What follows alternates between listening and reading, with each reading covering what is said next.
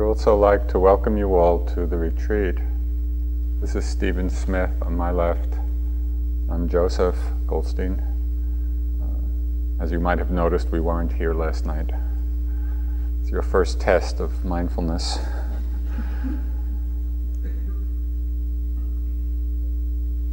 Now, this is the 19th 3-month retreat that we've done, and it's quite astounding to me.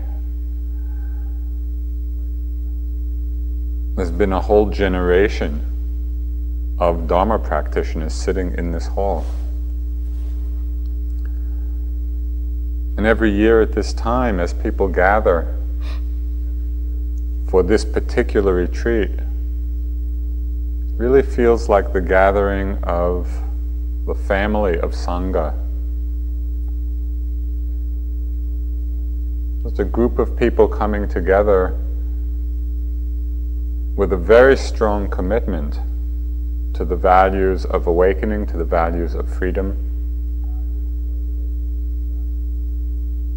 So all of you, either those of you who are coming for the first time, or many of you have been here for many 3-month retreats, part of a whole lineage established in this very hall. Tonight I would like to talk briefly about a few things that will be of tremendous support, will help lay the foundation for the undertaking of a retreat of this depth, retreat of this length. And they're particularly relevant during these days of transition. You know, when you're coming from a busy life outside, the busyness of your worldly activities, and making this transition into a place of silence and stillness and quiet and non-distractedness. There's one teaching which is called the 4 reflections which turn the mind towards the Dharma. Sometimes called the 4 mind changings. And I think it's particularly appropriate just in that time when we're perhaps still carrying a little bit of our worldly busy energy and about to enter into something that's quite different. What kind of reflections actually help align us with the Dharma, which turn our mind away from the worldly activities?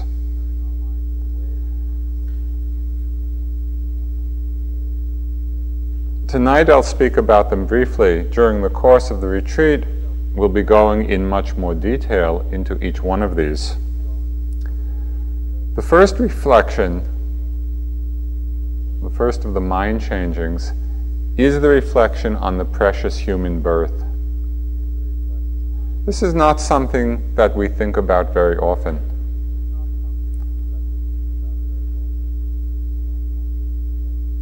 What does precious human birth mean? In the Buddhist cosmology, which, as most of you probably know, is a tremendously vast system of understanding, which involves planes of existence and world systems and vast immensities of time,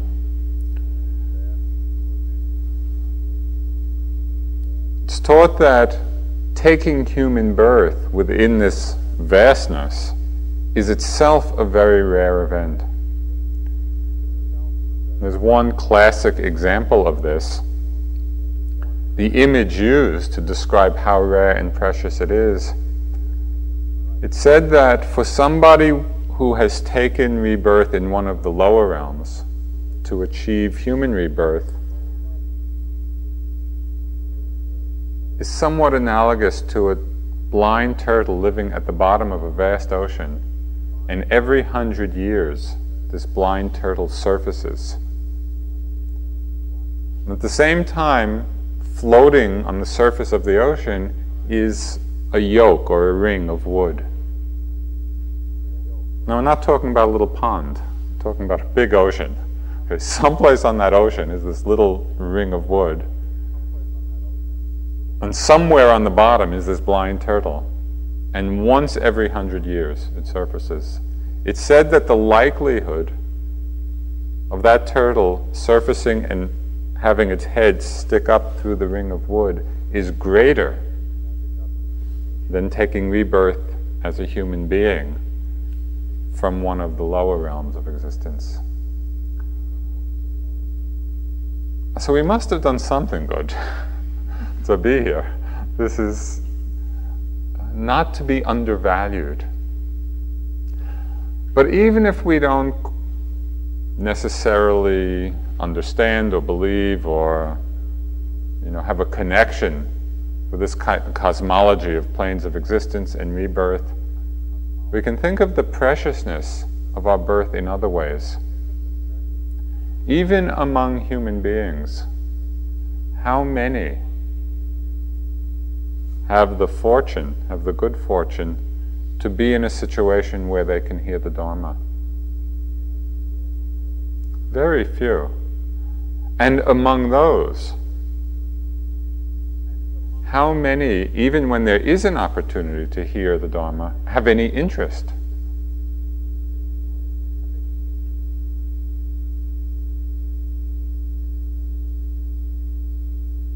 When we speak about awakening, when we speak about freedom, it's a very few for whom these words even resonate, have some meaning. And even among those who resonate with the Dhamma, who have an interest in practice, how many have the opportunity to practice? Extremely rare. So as you are here sitting, about to begin this 3-month course, reflecting on this, reflecting on the rarity, the preciousness, the value, can become the source of tremendous joy and tremendous respect. It's not by accident that we are all here together. It's the fruit or the result of a vast amount of what in the Buddhist terminology is called parami, or merit, or past wholesome action. We all share in that, or this situation would not have occurred. So even as you go through the days of the retreat and are assailed by all the doubts and self-judgments and judgments of others and all the things that come up in the mind, reflecting on this first of the mind changings, this precious human birth, this precious and very rare slice of opportunity which brings us to practice, it engenders or can engender this tremendous respect for ourselves and respect for everyone else who is practicing. This is symbolized in a quite beautiful way in the story of the Buddha before his enlightenment. He was called the Bodhisattva, and he was sitting under the Bodhi tree the night of his enlightenment. And he was sitting there and he was assailed by all the forces of Mara, of delusion, of ignorance, one of which was tremendous self-doubt. Mara was questioning the right of the Buddha to be sitting there, to be practicing for enlightenment, questioning the Bodhisattva.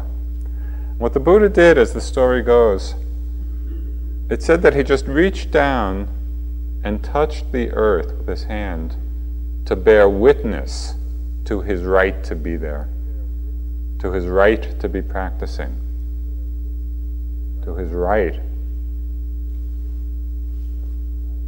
to become awakened. We can do the same thing.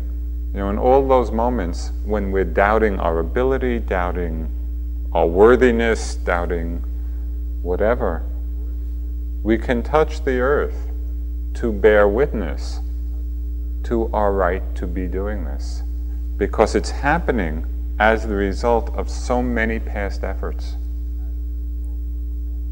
This is all part of what it means, the precious human birth.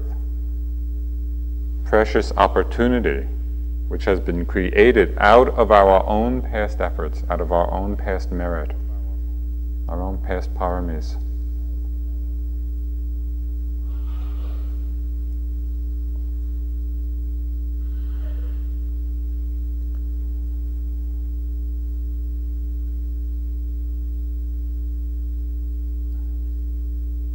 When we understand the Dharma and understand the potential of this human birth, it's as if we are visiting a great wish-fulfilling island where every wish is capable of fulfillment. Why is that? Because when we understand the power of the mind, the power of awareness, we develop a very profound insight into how it is that things happen. We see that every happiness is possible for us. We're capable of creating the conditions for every happiness that there is. This is one of the endowments of this precious human birth. The second reflection, which turns the mind towards the Dharma, away from the worldly entanglements, is the reflection on impermanence. Our challenge in this particular reflection is to somehow bring it from the level of our intellectual understanding, which is not hard to grasp. Everybody will acknowledge that things are changing, things are impermanent. But somehow we have to bring it from the level of our intellects and embody it. We need to reflect on it in such a way that it becomes a living wisdom for ourselves.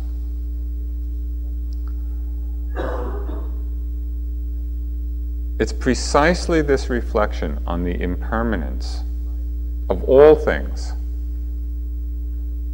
that inspired the Bodhisattva in his quest for Buddhahood, in his quest for awakening, enlightenment. It's said that at one point, as he was just beginning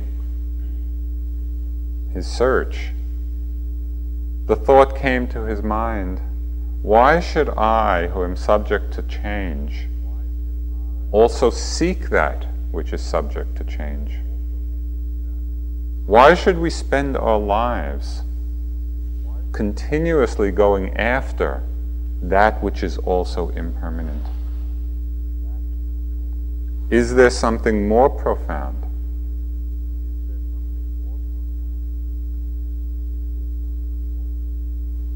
Our practice of the Dharma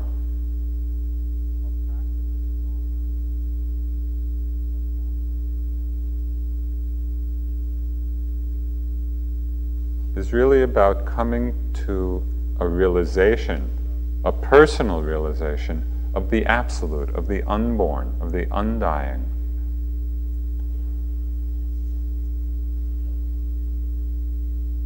We can reflect on impermanence in many ways.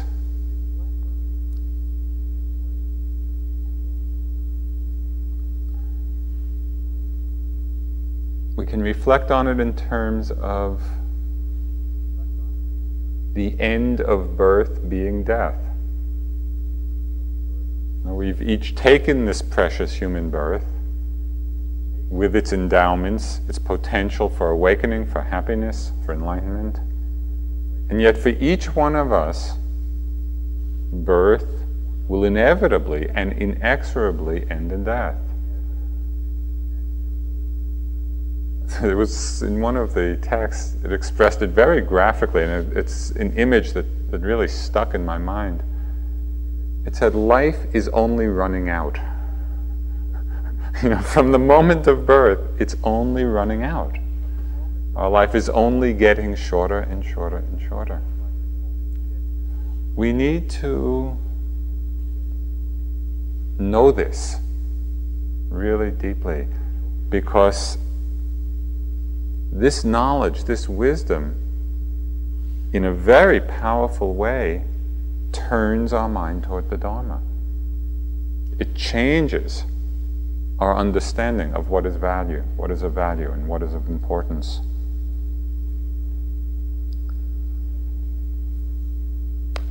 We can reflect on impermanence in another way. The understanding that the end of any accumulation, of all accumulation, of anything, is dispersion. We can spend so much energy in our lives trying to accumulate whatever it is that each one of us accumulates. And yet the end of it all is dispersion. And that is the nature of things. Nothing stays together. Nothing stays permanently. It's all in a process of change. So how much of our energy is into collecting, is into accumulating? And for what purpose? We can reflect on impermanence in terms of our relationships.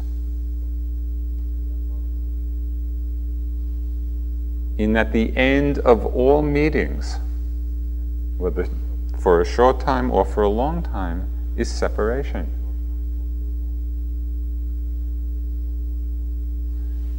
We hear this, and in some way it's so obvious. This is not news to anybody. But when we really reflect on it, when we think about it, then it's as if we really explore in a very personal way the implications of this for our lives. What does it mean that the end of all meeting is separation? It's said that it's like figures mingling in a dream. Figures come together in a dream, and then at the end of the dream, it's all gone. So it's not that we don't meet with others, and it's not that we don't have relationships of varying levels of significance. We do. But is there attachment in this? And is this what we take to be the highest value, the highest meaning?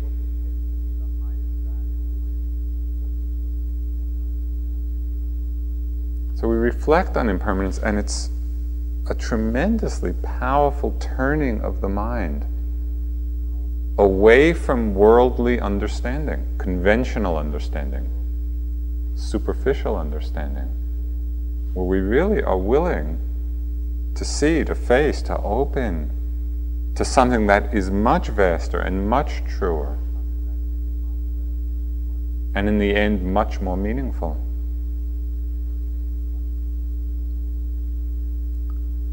Now, a profound reflection on impermanence reorients us towards letting go rather than holding on. It reorients us towards freedom.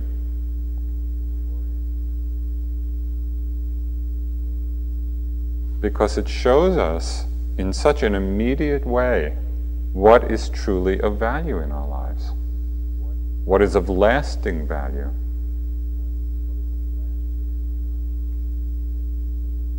So much of the discontent that arises in people's minds in our culture, I think, has to do with an unfulfilled search for meaning. We are all looking for a meaning in our lives. What is it really all about? But unfortunately, mostly people look for meaning in things that are themselves impermanent and changeable and can't in the end give it. The great gift of the practice of the Dharma, of the retreat, is this opportunity to touch something that is deeper.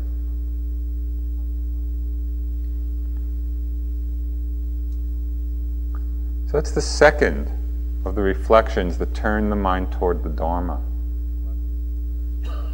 First is the precious human birth,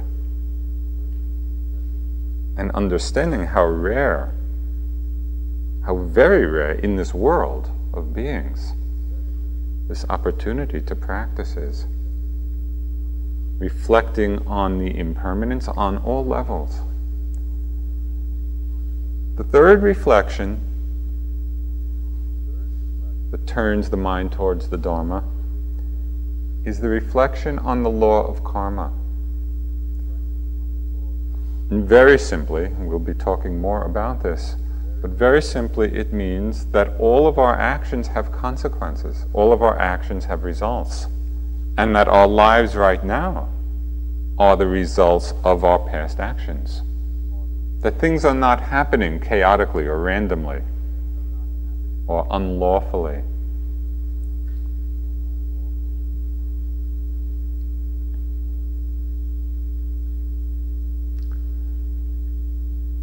And the very great blessing of our human condition and of our interest in and understanding of the Dharma, it's perhaps the greatest blessing,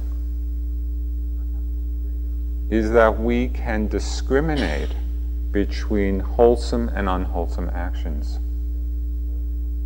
Given the fact that every action we do has consequences, either for our happiness or our suffering, the ability to discriminate between wholesome actions and unwholesome actions, the wisdom to see that, becomes the source for us of tremendous happiness in our lives. We have the wisdom to understand and the freedom to choose.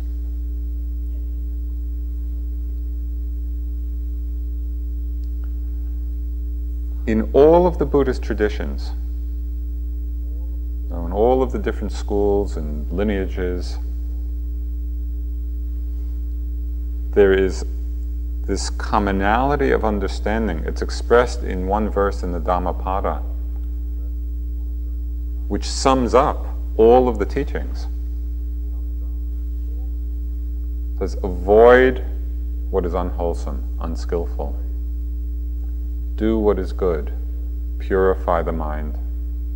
This is the teaching of all the Buddhas. So to have the opportunity to really understand and to develop this mind of discriminating wisdom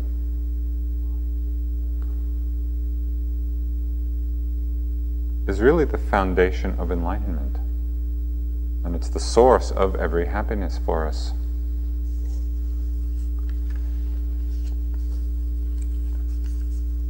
There's the precious human birth, the reflection on impermanence, the reflection on the law of karma, of cause and effect. And the fourth reflection, which turns the mind towards the Dharma, which inclines the mind towards the Dharma, away from more ordinary worldly entanglements, is the reflection on the inherent defects of samsara. Now, samsara is a word in Pali and Sanskrit, Pali being the language of ancient India that the Buddha spoke. Samsara means cycle of perpetual wandering, and it refers to the cycle of birth and death and rebirth over and over again. The example used is that of a bee caught in a jar, that has the lid on top. And the bee is buzzing around, and it might buzz to the top of the jar, it might buzz to the bottom, but there's no way for it to escape. It may be in the higher realms or the lower realms, but it's still just circling around and around. we also cycle through these realms of existence. And again, you can either, and perhaps you have an experiential or intuitive sense of the reality of all these realms and planes of existence, or even without it, we can appreciate how this works, certainly in the course of the retreat, even in the course of a day. Now, how many realms do we cycle through, feeling wonderful and happy and exalted and full of love? And then we descend into realms of anger or fear or hatred or loneliness or boredom or whatever it is. And over again, we just keep cycling through. Where is the possibility for freedom in this? This is the great teaching of the Buddha. This is what the Dharma is about. How we can understand the nature of the mind, the nature of our experience in such a way that we actually step outside this cycle of samsara.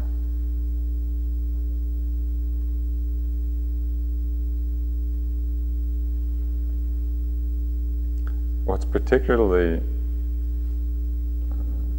amusing from this perspective, you might have seen the various advertisements for samsara perfume, which is quite common. You see them a lot in different magazines. And it's funny because it's as if samsara has become the representation of the highest good. If you buy this perfume, you will enjoy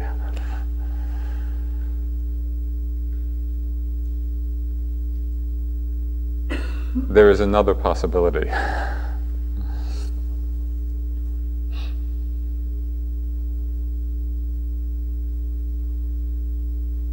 The power of a long retreat, and it's really what makes this time so special.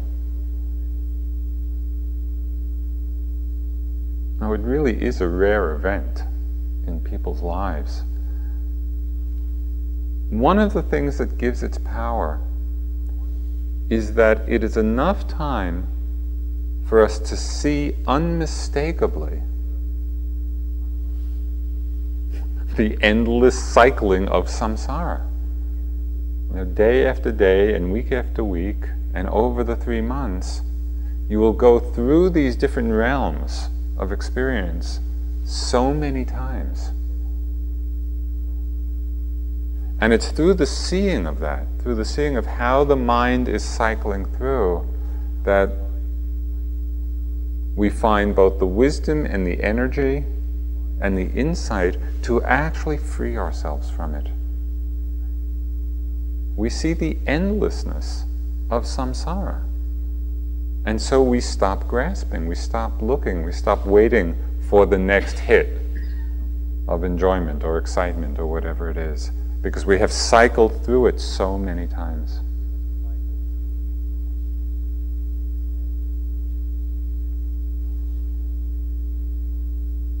The development of a strong and sustained awareness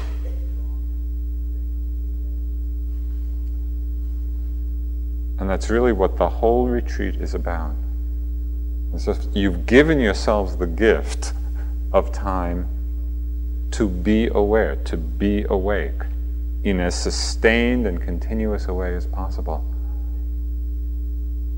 It illuminates, that awareness illuminates the nature of things.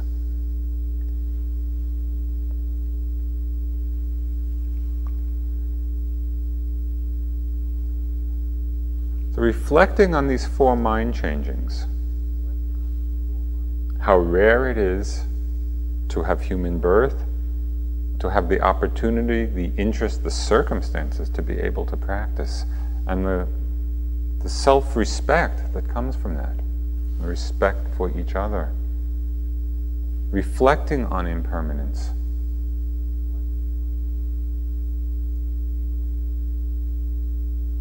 On the law of karma, that each of our actions has consequences.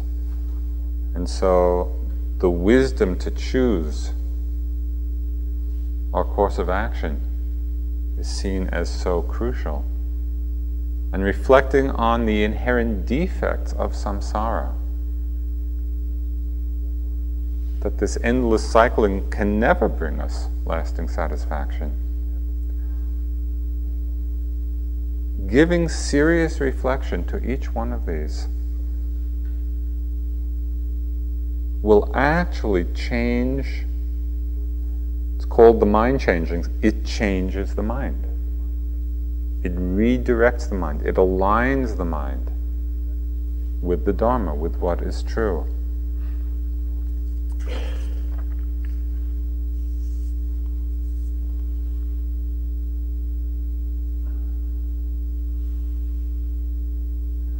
But as many of you know, this task, although profoundly simple, is not easy. It's not an easy thing that we're undertaking. The patterns of our conditioning are so strong. You know, the patterns of judging and comparing and liking and disliking. The patterns of being lost over and over again in the past and in the future. These are all patterns that we're very familiar with. They're strongly habituated in most of us. So it takes a very strong commitment. It takes a certain fire, a certain passion for awakening, in order to sustain the effort to be aware, to be mindful.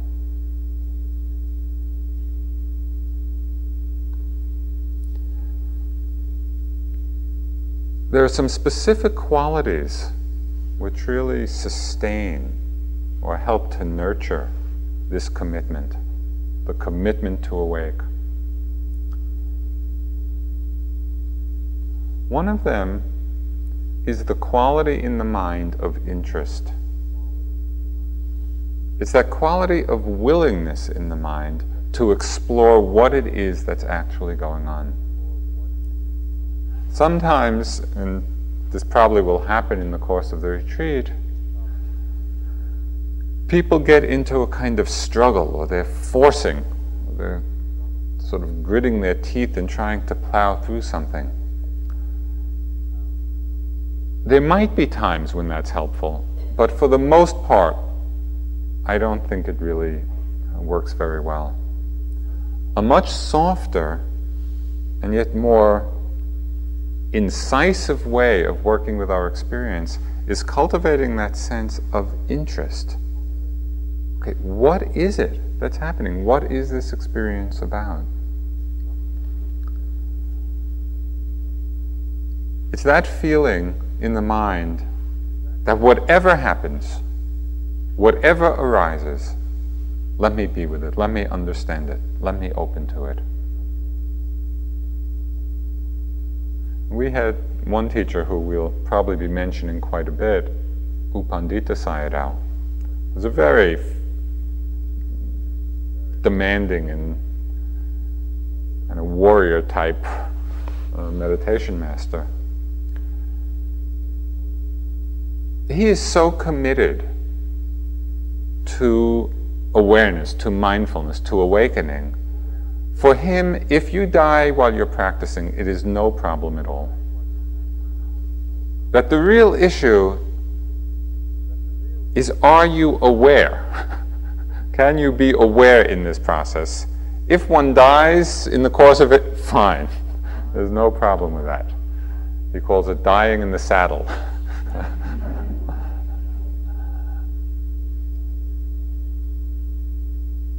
And what I like about that, what inspires me about it, is just the sense that there is nothing outside the range. There is nothing that falls outside of our practice, even to that extreme. And so if we can keep this feeling of great interest, of great inquiry, this feeling of willingness to be with whatever it is that comes, that will be a tremendous strength for you. Because in the course of this retreat, as we get held in the silence, in the depth, in the quiet, in the concentration, lots of things are going to come up.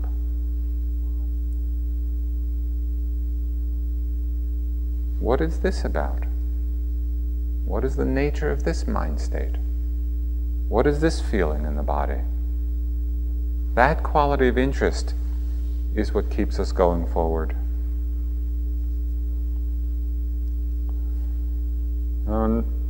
We often speak of great effort in practice. And the Buddha talked of right effort as a major component of the Eightfold Path. But the other side of great effort is also a deep surrender.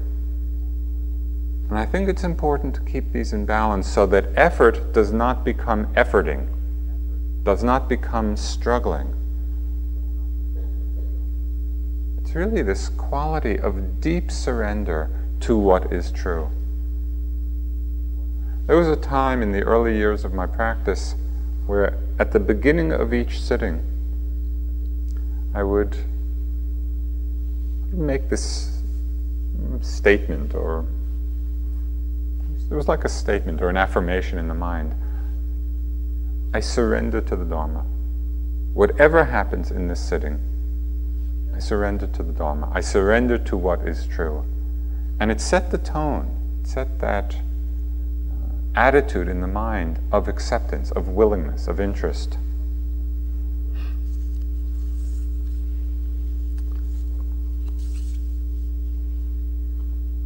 There will be many surprises.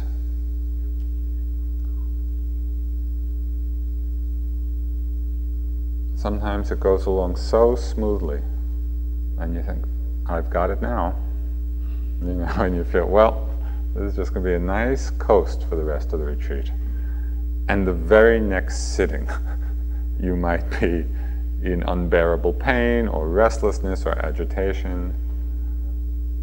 And the reverse, you might be having a very difficult sitting, and you think that you haven't understood anything at all and your practice is not going anyplace. And in the very next sitting, the mind drops into a place of clarity and understanding. So we need to keep this in mind. Keep this spirit of investigation, of openness.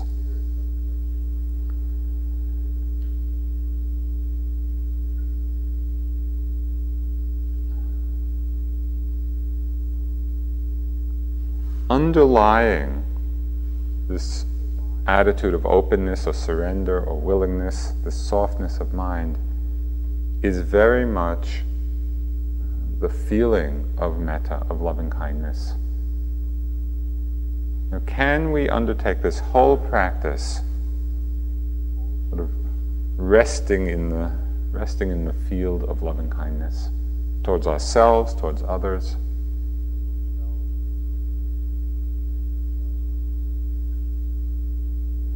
There's a poem which I may read later in the retreat of a 14th century samurai. There's one line in it which is particularly appropriate here, where he says, "I make my mind my friend."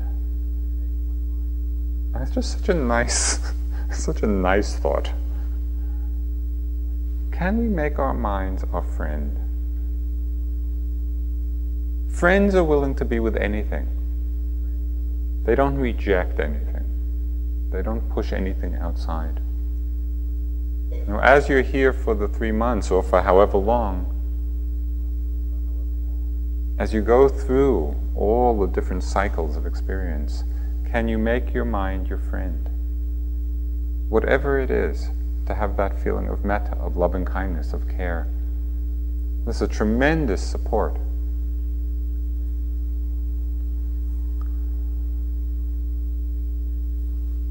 There's another support for the commitment that's needed to awaken, to really emerge from delusion, to emerge from ignorance. And this comes from the spirit of renunciation. That is, all the things we do to simplify our lives. For this time, for these 3 months, and for many times during the year, this place becomes a great meditation monastery. It's a great practice monastery. And in the many monasteries all over the world where people are on this quest, who are really genuinely and authentically practicing the Dharma in whatever form, one of the things that makes monasteries places of power is the power of renunciation. The power that comes when people are willing to let go, to give up. There's tremendous strength in that. But what is it that is renounced in your time here? One very obvious thing is the renunciation of family and friends. We come here, and even if you come with friends or people you know, starting tomorrow night, a bell rings, and we enter this whole new land, this realm of silence, of stillness, of solitude. So there's a profound renunciation there.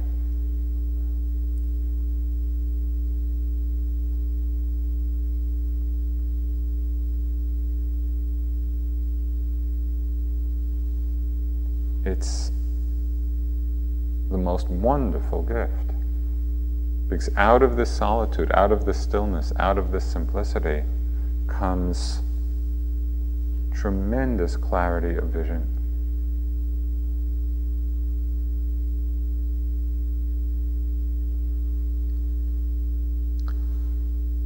There's the renunciation of pleasure as the guiding principle for our actions.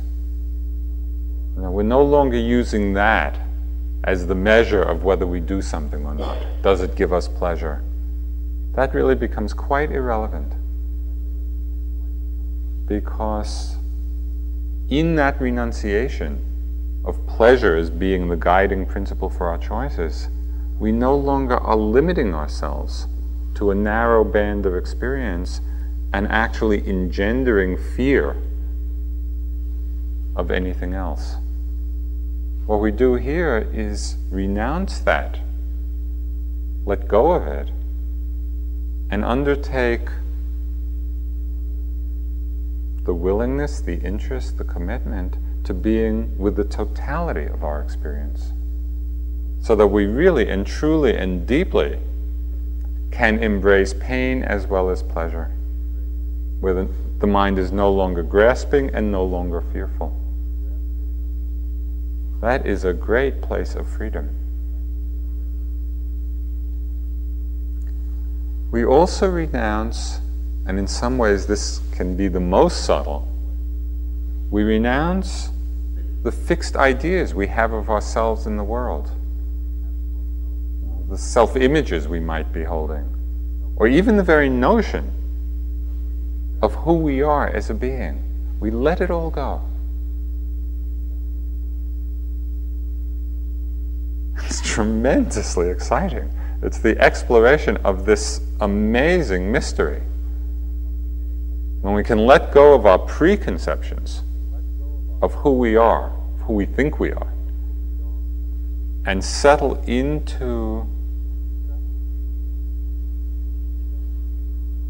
the reality that presents itself moment after moment.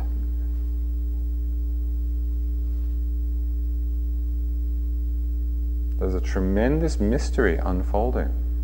The mystery of the mind, the mystery of being, the mystery of awareness. What is it all? It leads us to something that Krishnamurti so aptly named, he called it freedom from the known.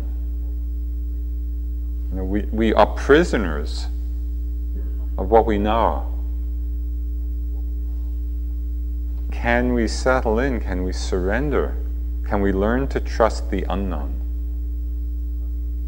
and see what the unknown brings forth?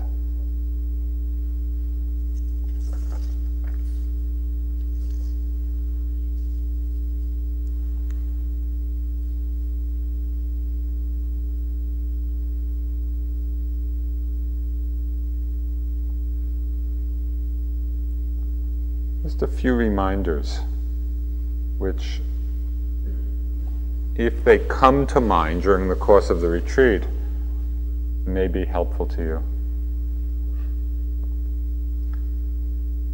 And it's something I've mentioned. It's the understanding that it is quite natural to go through many swings of experience, many swings of mood.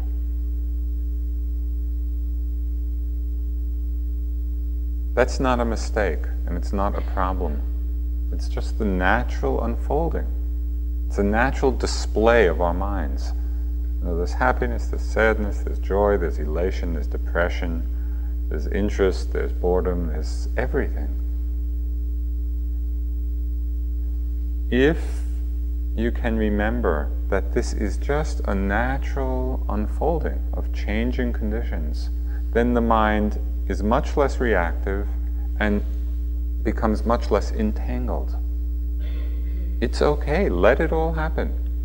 We can rest in awareness of it all. One teacher he sort of encapsulated this understanding very succinctly. He said, the price of gold goes up and down, but the nature of gold remains the same. Now, as the price of gold goes up, does the gold change? No. But people get all excited because the price has gone up. The price goes down. Does the gold change? No. The nature of awareness, the essential nature of awareness remains the same. It's unaffected by whatever may be arising. Let the price of gold go up and down. Rest in the strength of mindfulness. Rest in the strength of awareness. There's tremendous freedom in that.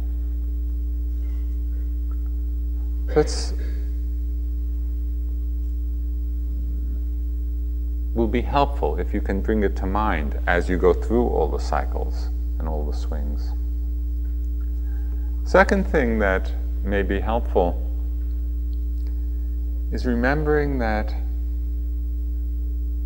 the purpose of meditation is not to think out whatever problems you may have come with, or to think about the great novel that you wanted to write, or think about the possibility of your next fantastic relationship. All of these thoughts will come and they will be very seductive.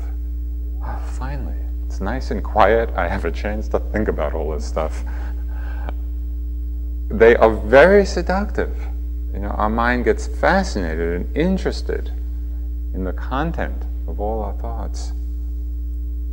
But that's not what meditation is about, and it really keeps us on a more superficial level. It doesn't mean that we shouldn't have these thoughts come. They will come. It's all a question of, are we choosing to go with them, choosing to follow them, choosing to get lost in them, or can we see them? Can we be aware of them and let them go? Just in this vein, it's the understanding that meditation, although it has therapeutic value, is not really psychotherapy. It goes beyond our personal stories, our personal conditioning. Meditation leads us to that place that is really common to us all. You know, our stories are all different, and our conditioning is all different. From the perspective of awareness, it doesn't matter.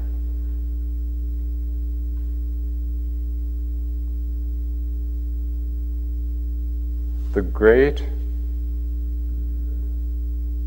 gift or blessing of the Dharma is that we can find and experience that place of freedom in the midst of any condition whatsoever.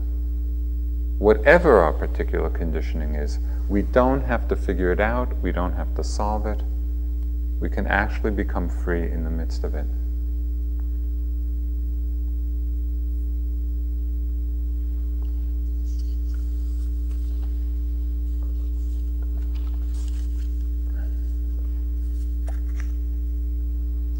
one Burmese teacher we had at the beginning of a retreat, he just had a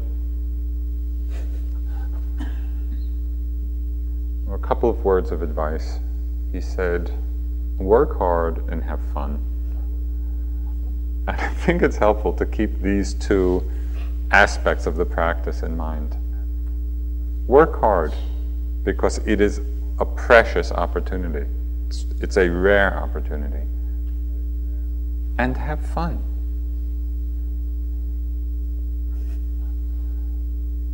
And in a very strange kind of way, which most people who have not practiced couldn't even begin to understand, it is fun.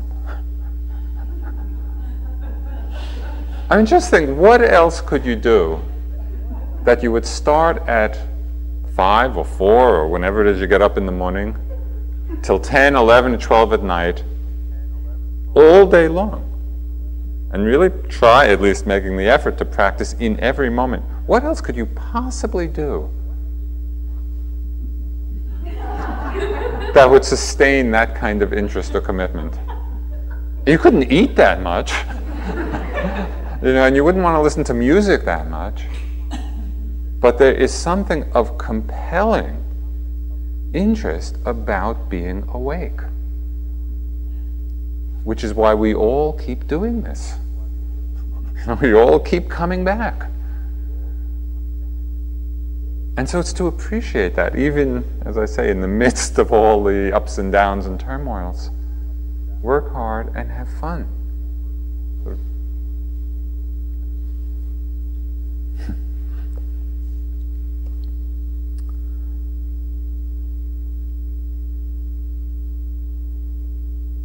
We each kind of come to practice from our own particular perspectives and backgrounds.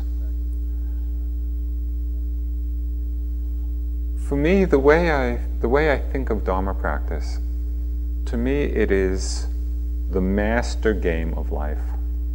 When I think of all the different games I could play in this life, this is the master game, because it is about the nature of life itself. It is really discovering for ourselves, not theoretically and not what we hear or read in books, it is discovering with tremendous immediacy what is the nature of being alive? What is the nature of our mind? What is the nature of discontent and suffering? And how do we get so entangled in it?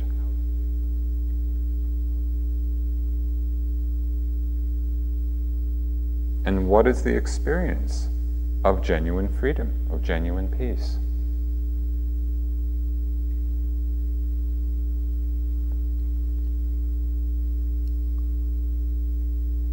We are on this tremendous journey of awakening. And it fills me with a great joy that all of us come together to do this.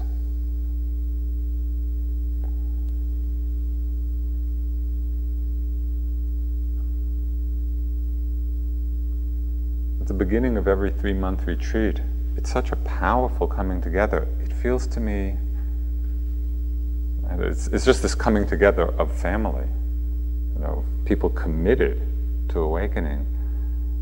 But it also feels like somehow, the great Dharma protectors kind of settle in here and just create this energy, this cover of protection and safety for this endeavor.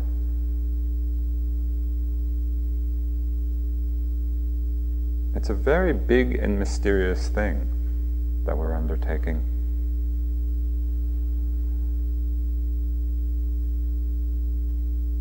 I'll just close with, it was kind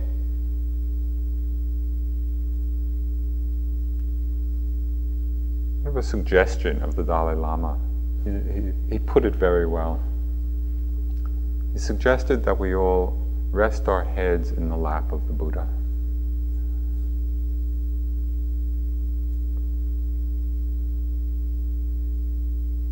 It's a nice place to rest.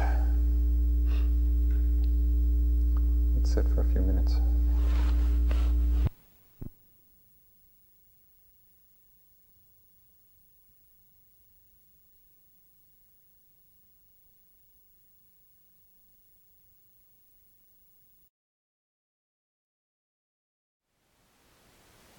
Thank you for listening.